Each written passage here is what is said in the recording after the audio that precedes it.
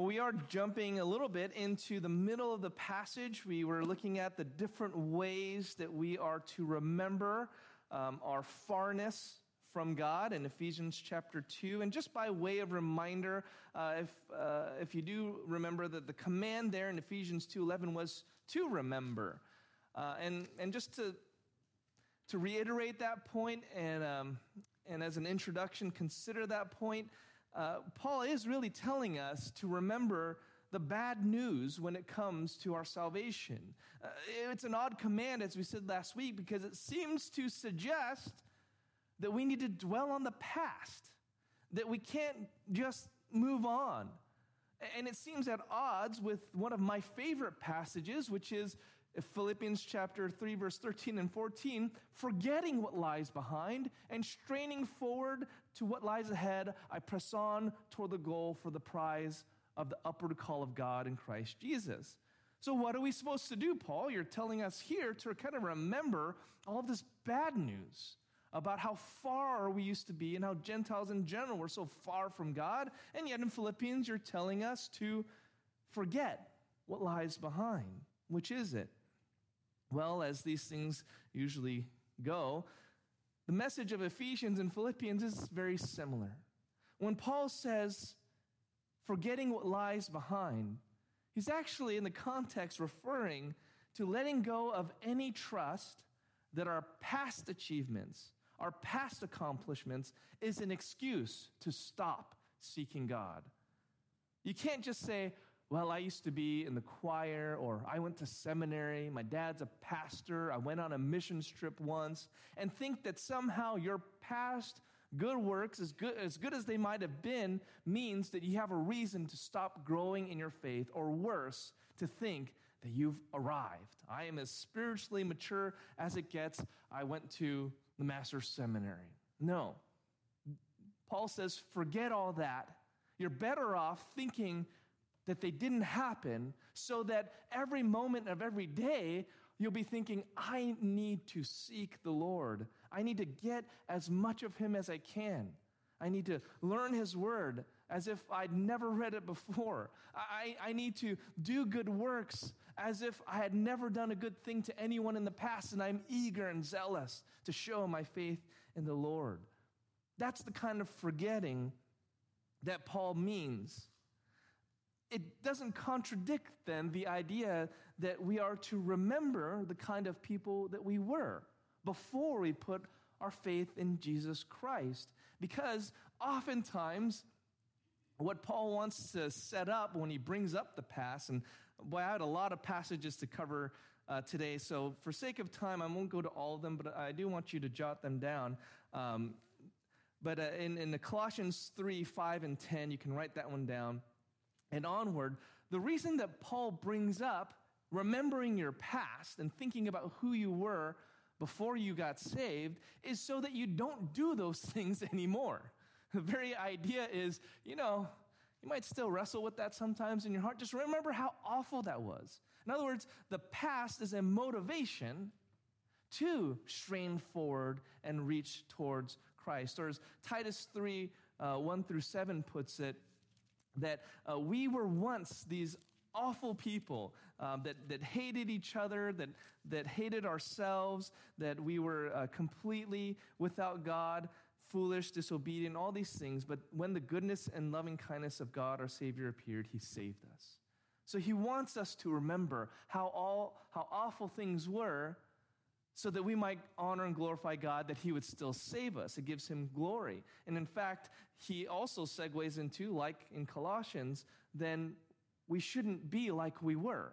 We shouldn't speak evil of anyone. We should be ready for every good work. We should be gentle. We should show perfect courtesy to all people, because we used to be the kind of people that didn't do any of that. So there's no contradiction between remember your past sinful lives and forget what lies behind and reaching forward to what lies ahead, because the whole point is anything and everything that propels us towards trusting in the Lord and seeking him is good. And the converse, anything that keeps you or hinders you from trusting in the Lord, putting your faith in the Lord, that is what needs to be forgotten. That is what needs to be set in the past. So Paul himself, perfect example of this. He was formerly a persecutor of Christians. He sent them to jail. He approved of their death. If anyone think he might have a lot of regret and not believe he's of any use to God, certainly Paul. But Paul didn't look at his past and think it was something that prevented him from serving the Lord. The saying is trustworthy and deserving of full acceptance. Christ Jesus came into the world to save sinners, of whom I am the foremost, Paul writes. But I receive mercy for this reason, that in me, as the foremost, Jesus Christ might display his perfect patience as an example to those who are to believe in him for eternal life. Don't let anything in the past, good or bad, keep you from taking that next step of faith and trusting in the Lord. Looking to the past, remembering the past, it is always for the point of pointing us to God. I don't know if this happens to you, but I could just be driving on the freeway and all of a sudden just some stupid thing, some foolish thing that I did just will pop into my head, and I'll just feel like, why did I say that? Why did I do that? It's very hard not to dwell on that and to think, man, it just makes you cringe and embarrassed, even though maybe no one ever cares. No one's thinking about it except you. Well, that's exactly the kind of thought that it's okay to remember and then give to the Lord and say, that was in the past. God forgives it. God knew that you were going to do that when he saved you. There's nothing to hold over your own head and be ashamed of. Or again, you could be thinking about, man, I think about this a lot. I used to be so much more fervent in the faith back in college, and I used to do so many more things for the Lord, and think, that somehow that gives me a pass for not being faithful now. But I did all this stuff for the Lord in the past. Well, today is today. I need to honor the Lord today. There's nothing in the past that commends me more to God. I have today to serve the Lord. That's all the point of remembering, right? So the importance of this command to remember, it's one you see all throughout Scripture, and one that God always commends to us, both the good and the bad, but always to propel us towards the Lord. And that brings us then to this point here. It's really the fourth and fifth points or ways that we were far from God. Remember the first one there in verse 11 and 12, that we were separated from Christ, who were alienated from the commonwealth of Israel, and strangers to the covenant of promise. And this is this idea of distance between us and him, especially as Gentiles, but certainly even Jewish people. When you read the Old Testament, they were far from God at many times too. But we have all understood and experienced this to some degree, that we have felt far from God, and that is the very state of humanity. But there's a fourth and fifth way. We're just going to tackle them together because I think they're related. Fourth and fifth way that we are far from God is that we're without hope and without God in the world. What is hope? It's a very important question for your life. It's almost something that we distract ourselves from thinking about, our ultimate hope, and then only think about when things are really bad.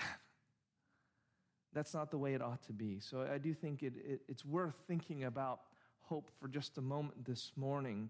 Now, a typical definition of hope is something like wanting or desiring a certain outcome that is expected or at least possible. I hope I get a bicycle for Christmas is more the kind of hope that we typically use. You usually don't say something, I hope I wake up and I'm able to fly tomorrow.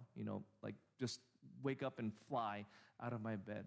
So hope, usually we mean it in the sense of things that we'd like to be a certain way, that are in the realm of possibility. Oftentimes very personal and subjective, meaning that we hope things will turn out the best for me.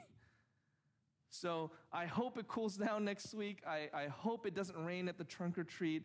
And we see this kind of use of the word hope in the Bible, where you want a certain outcome that would be beneficial to you. Paul says it all the time. He says things like, I hope to see you soon, when he's writing to churches in the New Testament. So that's one way that we can think of hope. It's probably the normal way that we talk about hope and we use the word hope.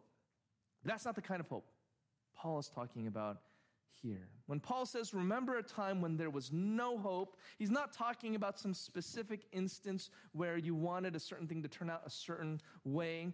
He's talking about the very motivation for getting out of bed in the morning, for putting one foot in front of the other. He's talking about the meaning and the purpose to do what we do, the things we tell ourselves in order to get through the day.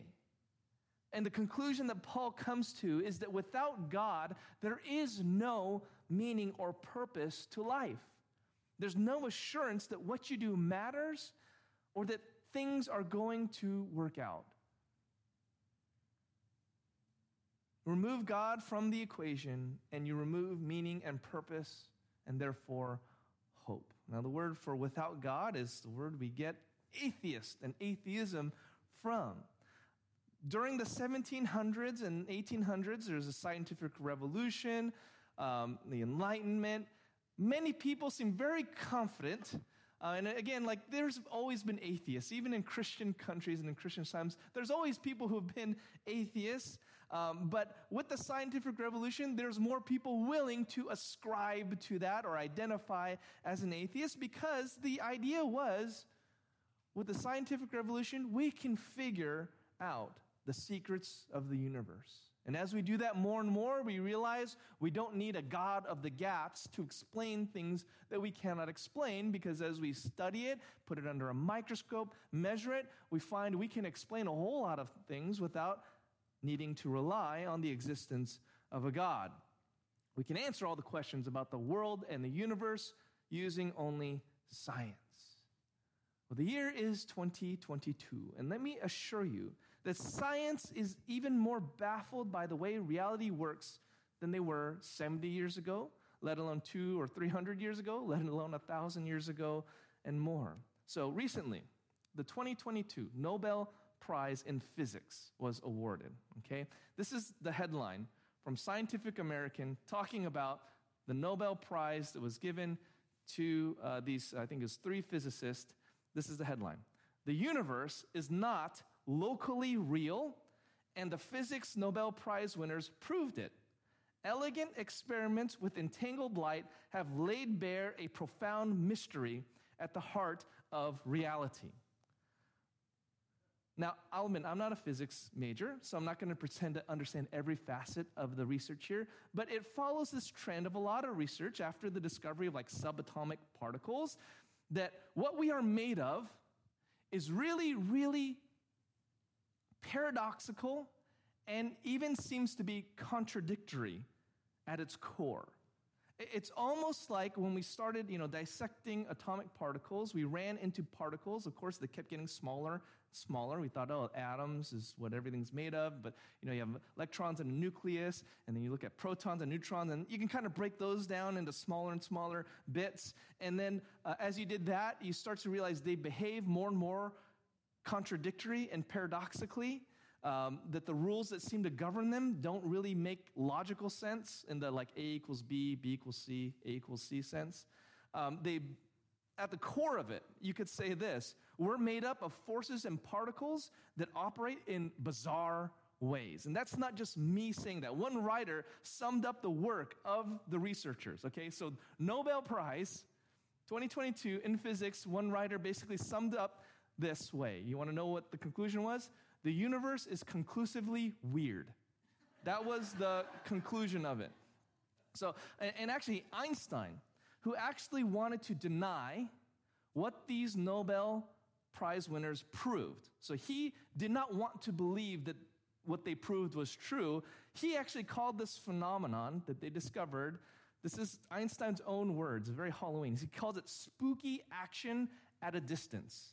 That's what, it's quantum entanglement, but he called it spooky action at a distance. This is Einstein, right?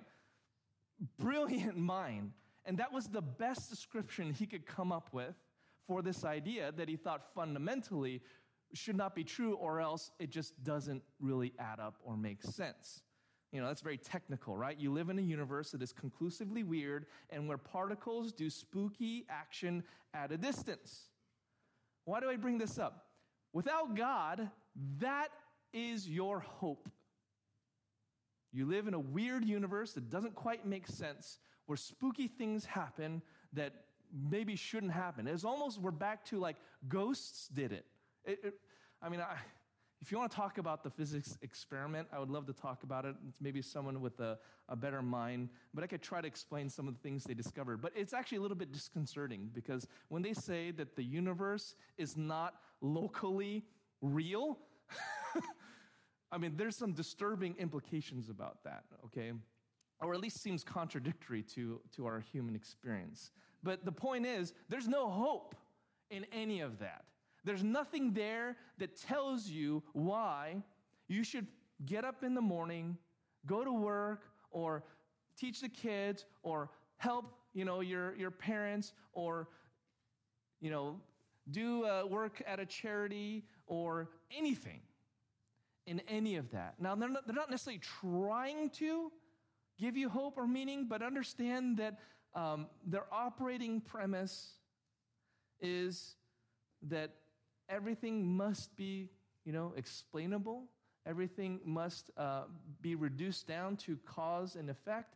And when they try to make that happen, they find out that's not the way actually reality works. And if you're without God,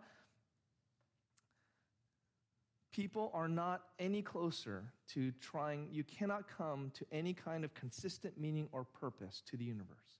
And we haven't. Despite the Enlightenment, despite the scientific revolution, despite instruments that can measure photons and electrons that are entangled together and all these things, we're not any closer if we're trying to derive meaning or purpose or even understanding about the world. We're not really truly any closer. It's just more confusing, if anything. So for all the wonderful science that has been accomplished, which I am very thankful for, when it comes to trying to explain the human condition, our consciousness, our sense of morality, our sense of meaning and purpose, humans actually have not reached any better conclusion than Solomon did in the book of Ecclesiastes when he said, vanity of vanities, all is vanity, or meaningless, everything is meaningless. Without God, there is no purpose. We are all just quantum processes doing their thing, and in fact, it sounds like the research is there's no identifiable difference between you and me and a cold, lifeless meteor a million light years away, and we are operating in a universe where the laws of physics, they seem to be fundamentally at odds with each other. It's crazy when you look at it. What does this matter? Why am I bringing this up? Again, where there's no God, there's no hope. Where there's no hope, there's no God. When the Bible talks about hope, it is talking about the reason for the existence of all things. That you cannot reduce existence down to an explanation of particles, of laws of physics. That when we talk about this universe and this existence, if you want a reason to get up in the morning, you cannot read the research study for the 2022 Nobel Prize winners of physics and say, aha, here it is. We have, as Christians, a belief in God, which is the same as saying we have a belief that there is a meaning and a purpose to the life that we are living, a dignity to our life that you cannot find if you reduce everything to molecules, to forces, which is a world without God, without any sense of God. And there's two things primarily, let's talk about, that hope does, right? Hope is what gives us a reason to endure suffering, and hope is what gives us a reason to live holy lives, right? We're going to kind of do these a little bit fast. We're going to, after this, kind of ramp up the speed we're going here. Romans 5, verse 1 through 5. Romans 5, verse 1 through 5. Hope is a recurring theme in the book of Romans, and this is what Paul writes. He says, Romans 5, verse 1, therefore, since we have been justified by faith, we have peace with God through our Lord Jesus Christ. Through him, we have also obtained access by faith into this grace in which we stand, and we rejoice in hope of the glory of God. Not only that, but we rejoice in our sufferings, knowing that suffering produces endurance, and endurance produces character, and character produces hope. And hope does not put us to shame, because God's love has been poured into our hearts through the Holy Spirit who has been given to us. One of the hardest, one of the most natural predicaments and situations where we are grasping for hope is when things are going bad.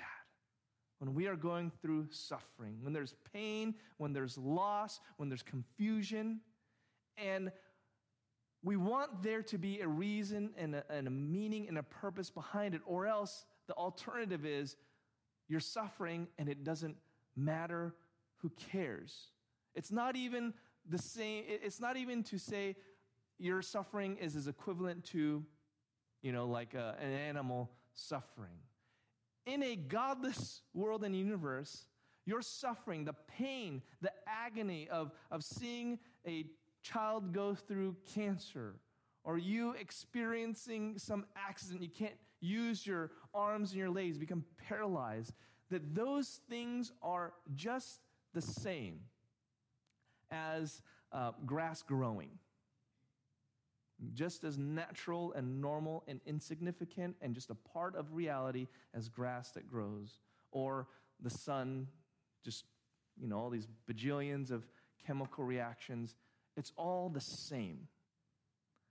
The only thing that can give us hope is if the suffering matters, if the suffering does something.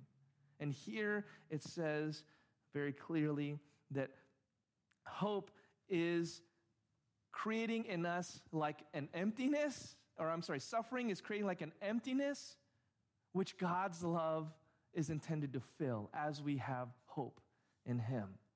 There is something to it. There is a dignity in the suffering that is being endured. There is a payoff. There is someone acknowledging and counting it and saying, this is going to be made right and be made whole by my love. Without God, suffering is completely meaningless and pointless. Human suffering has no greater or higher reason to it.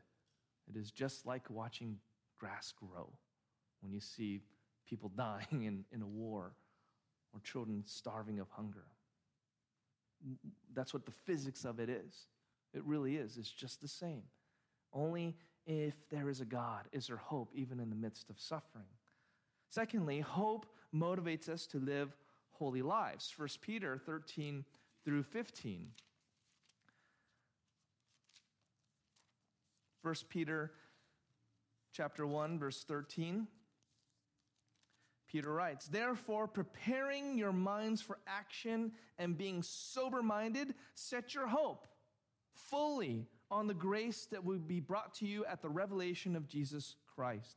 As obedient children, do not be conformed to the passions of your former ignorance, again, remembering who you used to be, but as He who called you is holy, you also be holy in all your conduct.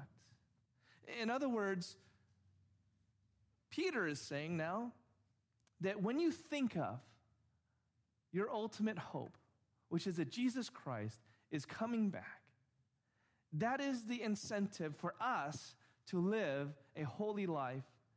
It is the reason why you need to go to work and do an excellent job and honor the Lord by your service in that work. Or if you're a student, working hard at your homework and your tests and all those things, the reason that you are going to care for those kids, even though they're totally ungrateful, the reason that you are going to care for loved ones and even neighbors that you don't particularly like is because there is a meaning and a purpose to all things. And that if you are a Christian, your hope is that Christ Himself is going to be revealed and you're going to be made like Him and share His glory. So while you are here on earth, You need to reflect that and demonstrate that in your own life, in your own holiness, in your own relationships to other people. In other words, when the Bible talks about hope, it's making exactly the claim that there is a point to everything. Whether you are suffering, whether you're pursuing a righteous, holy life, and there's many other, I really had to limit myself today when it comes to hope, that the hope is the reason why we do anything. It's the motivation for why we do anything. And it is a true hope. We're going to talk in just a second about false hopes, but it is the only true hope that is secured in Jesus Christ and his blood shed for us. Without God, there is no promise or no assurance that there is some future redemption, that there is some future making of all things right. There's no future promise that your suffering was worthwhile, that your holy living made any difference. You just live in a weird universe where things act spooky at a distance, as Einstein said. The problem is, we, instead of remembering that we were once those without any hope and without God in the world, instead of remembering that, we forget. And we start to act like there is no hope and there is no God in the world. Well, what are the ways that we show in our lives, even as Christians, that we are not actually hoping in the Lord and we're actually acting as if there's no God in the universe?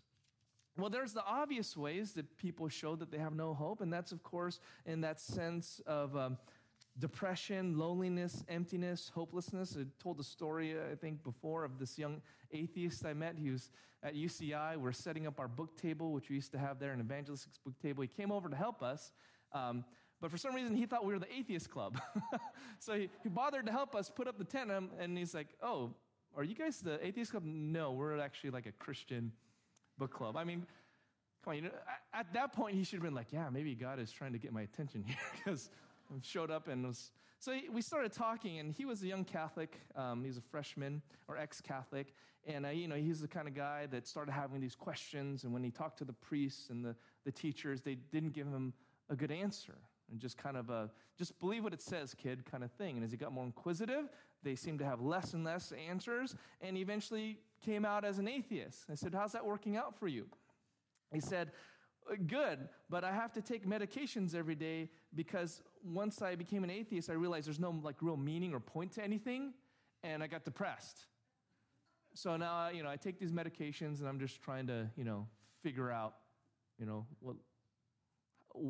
how I can kind of trick myself," that's my words, "into putting one foot in front of the other." "Oh, great." He's acting like this is a good place to be. Like, "Oh yeah, I'm so glad I got out of the depression of the church. And now I just need to be medicated constantly so I don't think too hard about the fact that there's no meaning or purpose to anything." So that is exactly that.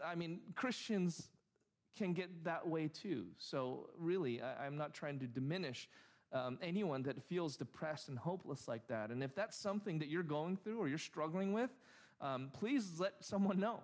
Let me know. Especially if it's something that's going on longer than just like a season. We all go through seasons where kind of sad, lonely, or depressed. But if it's something that's persistent, I do want to know that. But that's, of course, an obvious way that we live as if we forget that there's hope, and we live as if there's no hope and there's no God. But there are other ways, too, that might strike more closely to home.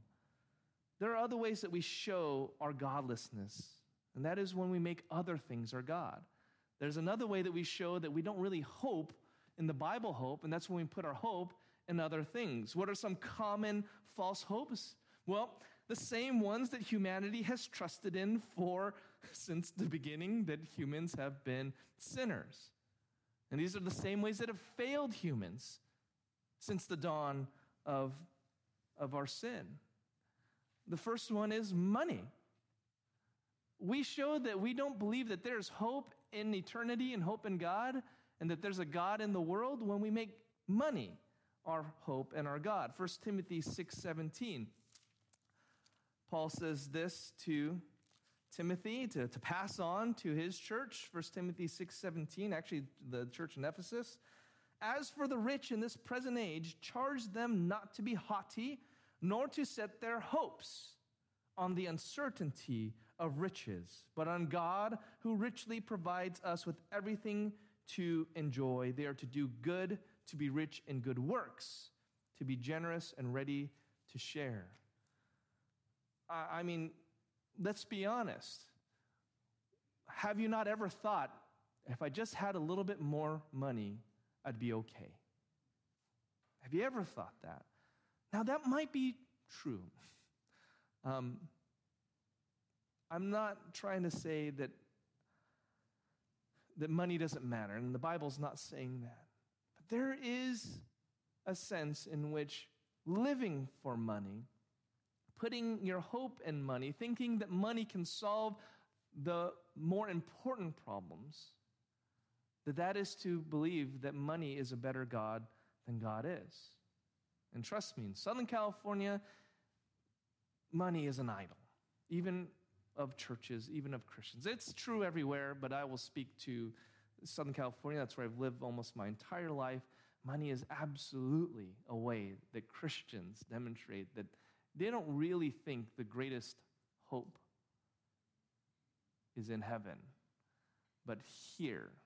And I got to get to the other ones, but let me caution and warn every one of us who, most of us here are better off than 99% of humans in history. So many periods of human history, people were slaves or peasants and farmers. We are very rich here. And there's definitely a warning embedded in those Gentiles. They used to be far from God. They had no hope, and without God in the world, there is a sense when we make money our God, we are acting the same way. Secondly, another common or false hope is politics and government. Especially, again, lately, that seems to be what everyone thinks is going to solve everyone's problems, is getting the right person in office, is voting for the right people and all those things. Again, that's not to say that's unimportant, just like money. I'm not saying it's unimportant. But read what the psalmist says in Psalm 146. Psalm 146, verse 3. Put not your trust in princes, presidents, senators, congresswomen. Do not put your trust in princes, in a son of man in whom there is no salvation. When his breath departs, he returns to the earth. On that very day, his plans perish. Politicians can do a lot of good. You look at the life of William Wilberforce. He abolished slavery in the British Empire in the late 1700s, early 1800s, entirely without ever having to pick up a gun. He accomplished the abolishment of the slave trade and slavery in England within his lifetime, but he died. And any other further reforms he would have tried to accomplish died with him. And that's at best. At worst, when you look at the princes and the political powers in the Bible, they're almost always the bad guy. They're almost always the ones leading people astray. They're almost always the ones disparaging the name of God, from the New Testament to the Old Testament as well. Why would we think that somehow politics, government, they're going to save us, a politician? No. Again, it's not that it's unimportant. That's why Paul says, 1 Timothy, you need to pray for people in positions of power and authority. But there's a difference between praying for them and putting your hope in them. Let that not be the case, that we'd fall again on this false hope that has failed humanity for thousands and thousands of years, putting our hope and trust in politicians, presidents and dictators and prime ministers and governors and everyone else. Pray for them, care for them, love them, submit to them. Don't put your hope in them. Thirdly, what is another false hope, an acceptable idol in churches? Family. Now here, I don't have one particular verse, but it's all throughout the entire Bible. I just thought of one. Can you trust your family? You know who trusted her husband was Sarah. And Abraham basically said, this is my sister. and he ended up getting his wife taken as a concubine of some foreign king. That's how much you can trust family. Okay? That's Abraham, the father of the faith. And you can go through, Jacob and Esau, Joseph and his brothers, Moses and his wife. You can go through and see just how much you can trust family to be your hope. Jesus and his brothers. You can't put your hope in your family. You need to love them. You need to care for them. You got duties and responsibilities and obligations to them. But if you make the building up of your family your hope, you don't know how quickly they can turn on you. Actually, you do. Almost all of you, I'm sure, can point to something in your family where just everyone turned on him or she turned on you or, the whole family got put into uproar because they did this. You know it. I don't even need to tell you why. You can't put your hope in your family, as if that could be an idol, that if I can just pass on my legacy to my children, and make that your identity, your hope in this life above God. Just too many examples of how that fails in the Bible. And the first one I thought of was just Abraham and Sarai. Catherine would kill me. If I let her become a concubine to some other government leader, I would be dead. And you know how many times that happened to Sarah? Twice. You can't trust anybody. You can't trust your family. I know I'm making light of it, and Sarah, I'm sure, now has forgiven Abraham in heaven, but boy, unbelievable. Unbelievable. That's in Genesis 12, if you want to read that. So you can't put your hope in family, as if that's what's going to be, my kids, they're the ones that are going to redeem me somehow. And, don't put that on your kids anyway. Don't put that on your kids anyway. The last false hope, most common to put your hope in, is you, yourself. To put your hope in yourself. And that is the mantra of the day, is that you have it within you. You can, do anything. You can be anyone. The power is within you. The strength is within you. You. It's all over.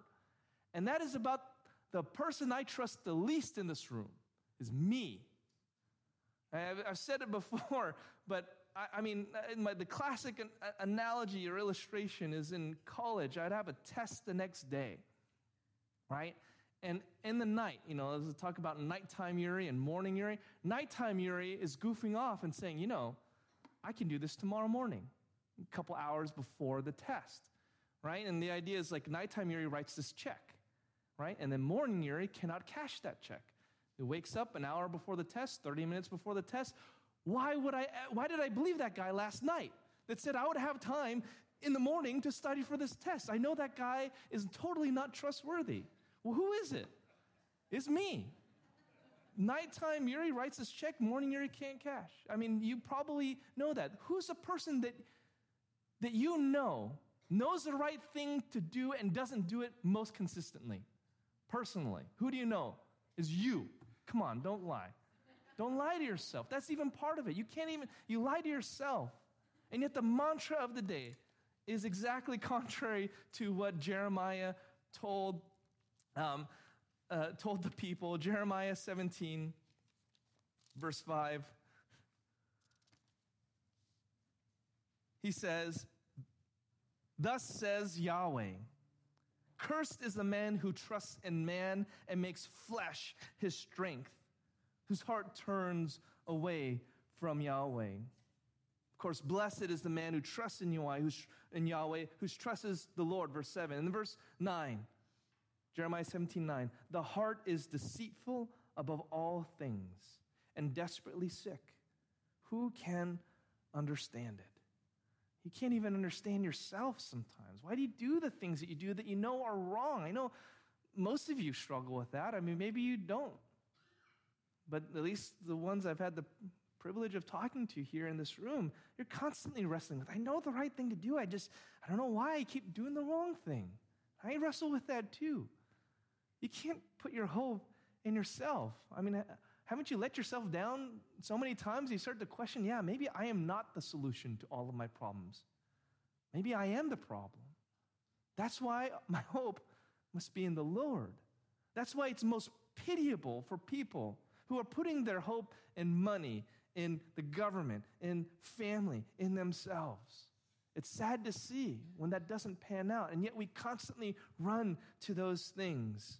Apart from Christ, that is all that we have, is these false, very thin hopes, having no God in this utterly weird, confusing universe.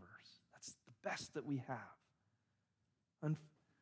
Unfortunately, providentially, graciously, Paul then writes, but, and this is like in chapter 2, verse 4, of course, where it's like, but God, being rich in mercy, we have another, but now in Christ Jesus. Ephesians 2:13, you who once were far off have been brought near by the blood of Christ. There's an intervention of God. Though there was this great chasm and distance between God and man, us pursuing all these hopes that cannot ever fulfill, us making God's things that cannot be God, what God did on our behalf was to send his Son. The force of this verse is that we are to remember how vast this distance is between God and man.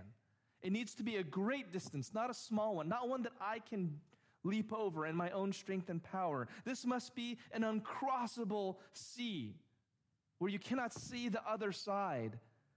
We need to heighten in our memories how far this gap is between God and man, so that when we speak of the blood of Christ, we see how great the sacrifice was that Jesus made.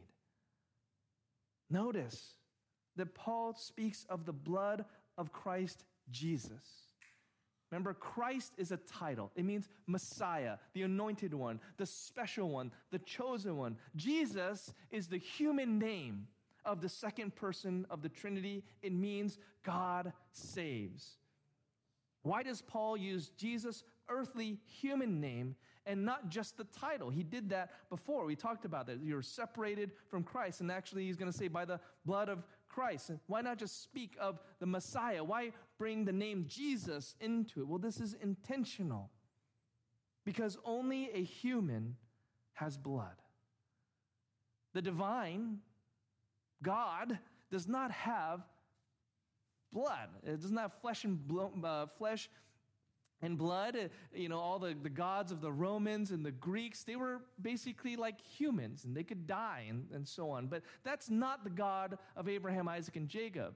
This God is completely beyond, far and above, different, distinct from the creation, cannot be made analogous to any creature. It's the first, second, third commands. But what Christ did was added to the divine nature, this human nature that did have blood, in order to be the perfect sacrifice for our sins, as we read in Hebrews 9 earlier today, that for our sin we must give our own life in payment. There must be judgment. There must be justice. And the blood of Christ speaks to another one paying the price, bringing the judgment that was due, or taking the judgment that was due to us upon himself. The blood of Christ represents God's full righteous judgment against sin, being taken upon a perfect God-man. And that is the height of the argument here. This uncrossable distance between God and men could only be crossed by the God-man, Jesus Christ. We are to remember then, not just that there is a great distance, not just the sin, not just the fact that we used to be without hope and all these things and get depressed about how awful things were before we knew Jesus. We are to remember even more so that Jesus Christ died and rose again to bring us near to God. Or as Paul put it in 1 Corinthians 15:19, that if we have hope only in this life, we are most to be pitied. If what we believe in only has to do with this life, if in Christ we have hope in this life only, we are of all people most to be pitied. But in fact, Christ has been raised from the dead. 1 Corinthians 15, 19 and 20. The first fruits of those who have fallen asleep. I know that for some of you, probably many of you, you have things in the past that you'd rather forget. Shameful things and hurtful things, mistakes and sins that caused you and caused other people a lot of grief and sadness. Paul is not saying that you are always going to be defined by these mistakes that you've made and by these horrible events that have happened to you. He's affirming, yes, they are in the rearview mirror. And that if those things represented a time when you were far from God, you have all the more reason to be thankful now that you're near to him and you're not the person that you once were. But I think there's another application as well, not just a personal one, because Paul is talking about a category of people, the Gentiles. Remember at one time the Gentiles were in this state of being without God and without hope. How do we apply that idea? Well, remember, Gentiles just means the nations of the world that are not, the Jewish people. That's everywhere. How do we apply this? Well, he wants us to have a connection to the plight of all humans throughout human history and now. And just look at human history and how far they were and are from God. It's ugly and brutal and bloody. Maybe you yourself have been blessed to not have had a lot of sin in your life before you got saved. Maybe you got saved at a younger age. Maybe you had good Christian parents who protected you from a lot of your own sin and the sins of others, and that's a blessing. But if that is the case, you can still remember that the condition of humanity has not been so charmed. That most of the world, if you look not even that far, you see things that should break your heart and should humble you. There's war occurring. People dying. There are protests against brutal regimes in Iran and other places. There are child warriors in Africa still killing each other, children. There's greedy and heartless men and women in positions of power just sitting idly by. There is violence that we see in our own country from the womb to the schoolrooms. Part of remembering the condition of Gentiles is just to say, look into the world and you will see a world when there's no hope and there's no God. People who don't have any promise that things are going to work out and that there's a reason to get up and live a holy and godly life. No matter when you got saved, we all need to remember what it's like to have no hope and be without God in the world. And if you need a reminder, just look. Just talk to someone, actually, and ask them some good questions about what's going on in their life. The problems that we see around the world, they stem from sin that separates man from God.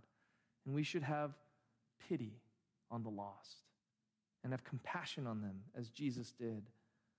Remember, the group that Jesus spent the most time rebuking were the religious people, the religious hypocrites who had no pity on the lost, who spent all their time condemning what sinners were doing. Let's not fall into the same trap. Let us instead remember that Jesus came to be the hope of the Gentiles. Matthew chapter 12, verse 15 through 21. And we'll close here. Jesus had just healed on the Sabbath. And he had done a couple things on the Sabbath. And that just angered the religious leaders to no end. And because he healed a man on the Sabbath, they conspired how to kill him. And then Jesus left, and Matthew makes this commentary about what was happening to Jesus. Verse 18, Matthew 12:18. Behold, he's quoting the prophet Isaiah. Behold, my servant whom I have chosen, my beloved, with whom my soul is well pleased. I'll put my spirit upon him, and he will proclaim justice to the Gentiles. He will not quarrel or cry aloud, nor will anyone hear his voice in the streets. A bruised reed he will not break, and a smoldering wick he will not quench, until he brings justice to victory, and in his name the Gentiles will hope. Jesus has always been a Savior, a hope for the nations of the world, not just Israel's Messiah, but the Messiah for all. And so we need to be about the same mission, to proclaim this Jesus to the nations of the world because they are far off.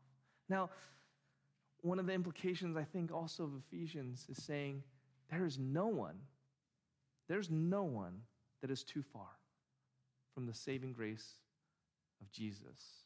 I've thought there were people that no way this could personally ever become a Christian. And thankfully the Lord showed me that I was wrong.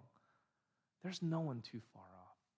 You need to remember that too. If you think you're not far off when God saved you, like he just gave you a little boost into heaven but you're pretty much all the way there, your calibration is off for your sin. You're not seeing your sin the way you ought, and you ought to pray to the Lord to remind you and show you how far away you were. But for the most part, I think we understand that. And our hearts are broken over that. Well, thank the Lord for his blood that saved us. And if you're not a Christian this morning, why do you put one foot in front of the other? What is your hope in this life if there's no God? Or have you made up your own God? Well, how do you know that God is real? Who is that God that you pretend to have a hope in? If it's not the objectively presented God of the Bible, then it's just a figment of your imagination. You're just following yourself. You can't trust yourself. So I'd urge you, if you're not a Christian, to consider the words of Christ and his word, that you come before him humbly and broken with just your sin, and he offers forgiveness through his Son. Heavenly Father, thank you. I hope, Lord, that we would see that our hope must be in you and you alone. And if we do have some other hope in this life, crush it, destroy it, reveal it to our hearts that we might tear it down. What we don't need is to set our hope on things that will not satisfy, that will not save. Lord, help us to have our hope in you and you alone, that you have been true to your promise over and over again in your word, and we can trust in you with this, with our very life. So Lord, we pray for those in our lives that maybe have no hope, that we might be the light that brings the gospel to them in the hope of Jesus Christ. Help us to be faithful to that, especially as we come into a season where it's Christmas and the holidays and Thanksgiving and all these things. What tremendous opportunities will be presented to us. May we lay hold of them for the glory of God and for the sake of his gospel. In his name we pray, amen.